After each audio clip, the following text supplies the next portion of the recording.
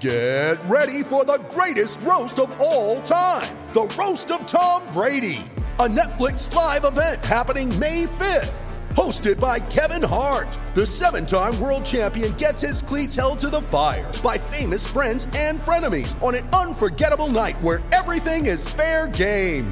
Tune in on May 5th at 5 p.m. Pacific time for the Roast of Tom Brady, live only on Netflix. When you need mealtime inspiration, it's worth shopping Kroger, where you'll find over 30,000 mouth-watering choices that excite your inner foodie. And no matter what tasty choice you make, you'll enjoy our everyday low prices, plus extra ways to save, like digital coupons worth over $600 each week. You can also save up to $1 off per gallon at the pump with fuel points. More savings and more inspiring flavors make shopping Kroger worth it every time. Kroger, fresh for everyone. Fuel restrictions apply. Epic has arrived. The Kia EV9, a groundbreaking all-electric large SUV, captivating appearance with state-of-the-art design. And Toolmart, the complete tool centre, serving WA for over 40 years. This is Sports Day.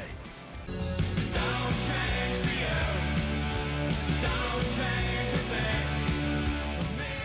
Great to have your company here on Sports Day WA. We're here for Toolmart, the complete tool centre, serving WA for over 45 years. The text line 0487 736 736. Pete, agree. Kelsey was a terrible look. Well done to Marley Birdman last night. I think the two best teams in the Under-19 World Cup was when we played Pakistan in the semi-final. Regards from Darren. Well, tomorrow night, Brad Hogg will be joining us in commentary for the third and final T20 international between Australia and the West Indies on the back end of that Glenn Maxwell Superclass, where he hit that brilliant 120 for Australia in their big total of 4 for 241, their biggest 20-over men's total on home soil. He hit 120 off 55 balls. Let's hope we have similar fireworks from 4 o'clock tomorrow afternoon. Bit of an inconvenient time, certainly for people that perhaps want to come to the cricket, particularly maybe families after school, but we'll see how it all goes.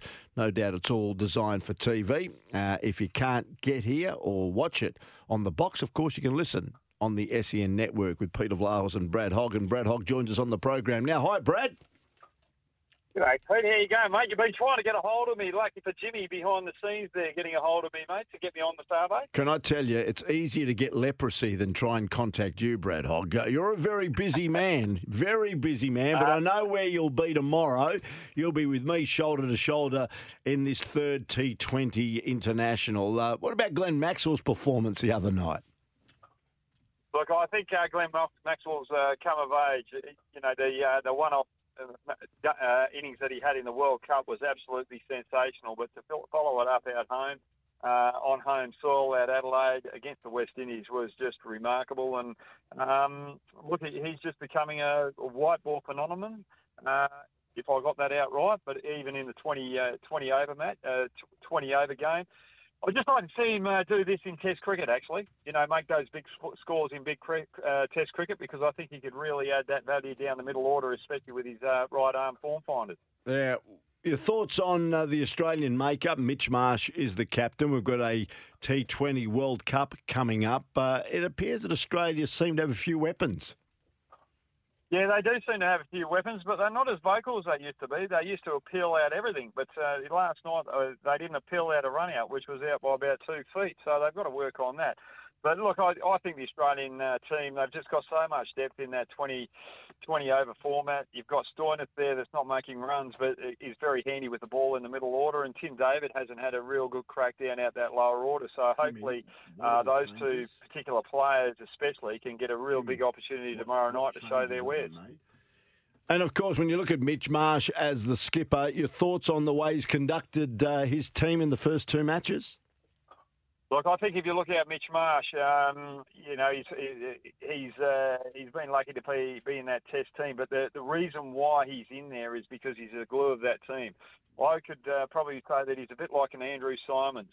Everyone wants to be around him. He just brings everyone together with his humour, just with his softness as well. But he can also be hard and tough when the big moments count, and when someone's got to stand up and say, "Hey, that's not right." And I think that because of that balance, I think he's the perfect captain in the short formats. When you look at the squad for tomorrow night, Josh Hazlewood is out. He's been rested. Fraser McGurk is in. And Wes Agar is in. It's only a squad, and let's hope that Aaron Hardy, you'd think, may get a run in the 11 being at home here at Optus and with the series already won. Do you think they'll maybe mix it up a bit tomorrow? Yeah, look, they'd like to get Aaron Hardy in there, but then it's looking at the balance of the team as well. You want to go for a frontline bowler to replace Josh Hazlewood, so where do you put Hardy in that particular slot? The person that he's going to replace is probably a Stoinis because of the bowling that he does. So for me, I think the way that Hardy is batting at the moment, I think he's a better option than Marcus Stoinis. But you've got to reward Marcus Stoinis for the longevity and the experience that he's had, especially leading into a World Cup. And that will probably give Wes Agar the first opportunity to play for Australia at T20 level. And he fully deserves it. He's been performing well at first-class level, and he's really worked hard. So hopefully he gets an opportunity. Yeah, certainly we hope that's the case. Xavier Bartlett, we saw him here when he was playing in the Big Bash, and of course he's been given an opportunity. He certainly grabbed it, hasn't he? Yeah, he has. It's just one of those left field calls that I felt when he was here at the Burness bowling in front of us. I didn't think he had that extra pace. I just thought he had that bounce, but the extra pace I thought he lacked. But he just really proved me wrong in that, and I'm glad he did because. I like to see kids just come in and take that opportunity and prove you wrong. I'd never said that out loud or anything like that, but it was a surprise selection for me, and it's been a very enjoyable surprise. So, it just adds to the Australian depth, and that's a good thing about it. Josh Inglis is opening the batting at this stage. He's at the top of the order with Dave Warner. As we know, once they complete this T20 series, they're off to New Zealand and again, further matches down there, T20s, ODIs and a full program. Do you think that Josh Inglis will retain the spot in the opening batting combination for the tour of New Zealand? Because there will be pressure from Travis Head and Steve Smith and others as the World Cup looms closer. Exactly right. I think there's a number of players that are under pressure, and I think Matthew Wade's there as well that's under pressure. But I just don't understand why they've got Inglis opening the batting and Wade batting down the lower order at 7. If you've got a keeper in the team, you've got to have him up the top order opening the batting like Adam Gilchrist. So for me, it's either Inglis opening the batting and you have someone like an Aaron Hardy coming in out 7 who's a big hitter just like Matthew Wade but can offer you something with the ball. I just think that's probably a waste of a player in our lineup, and that's probably something that selectors could look out for better balance. So Inglis, for me, is under pressure with his spot with Wade. And do you expect Australia to complete a clean sweep tomorrow night? And your view on the West Indies performances? Look, you'd expect that Australia would have a bit of a clean sweep, especially coming here to Perth where there's extra bounce and pace. A lot of people would think, that's a bit of a surprise, but the West Indies were strong on those type of wickets 20 years ago. But with the wickets that they have over there in the West Indies now, they're a little bit more docile. They don't have that bounce, and they used to slower tracks. So I'm expecting a clean sweep here. The West Indies are trying a few things. One thing I like about the West Indies is they won that Test match, the second Test match. Well, I think that's a great sign for West Indies cricket moving forward, and hopefully the youngsters get more opportunities to play for their under the badge of the West Indies and not go to the T20 leagues. I think that's the biggest thing with the balance of West Indies is to make sure that we get a few or better finances there so that we can fund players to stay representing the West Indies rather than going play T20 leagues, because I think that's probably the biggest downpour of West Indian cricket at the moment. Well, there'll be 3 matches against the Kiwis at the end of this month, and I suppose that'll play a pretty crucial role in Australia's preparation for the 20-over showcase later in the States. Hoggy, I haven't had a chance to speak to you about this, but last week we saw Mitch Marsh crowned the Allen Border Medal winner. Your thoughts on Mitch Marsh taking off the top gong in cricket? Yeah, well, I'm taking after him. I'm drinking a little bit more and I'm getting a little bit pudgy like him. But look, I think it's fantastic. It's a great story, and just the ups and downs that he's had throughout his career.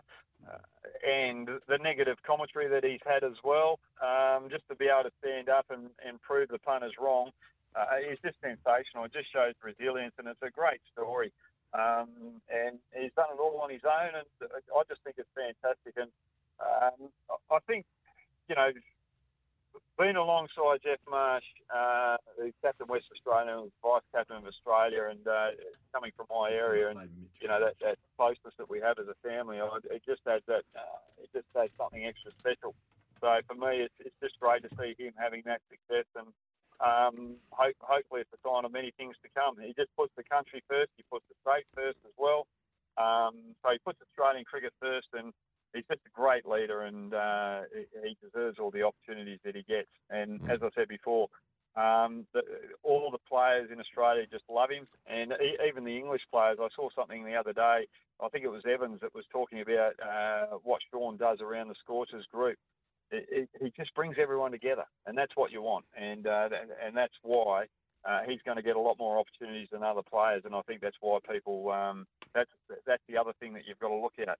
When you're looking at these teams that get selected to represent your country or the state, it's just not about the performances in the middle. It's what you bring to the group as a whole. And Mitchell Marsh brings everything. Good stuff, Hoggy. See you tomorrow, 3:30. We're on air with coverage around the SEN network, Australia versus the West Indies here from Optus Stadium. Look forward to catching up with you then. Thanks very much, mate, and I look forward to catching you tomorrow. Good on you. Make sure you bring your A game, Pete. Good on you, Hoggy. Well done. All right, always colourful, always entertaining, and, of course, a great exponent of the short form of the game. He played in all 3 disciplines, did Brad Hogg for Australia, Test matches, T20s and ODIs as well.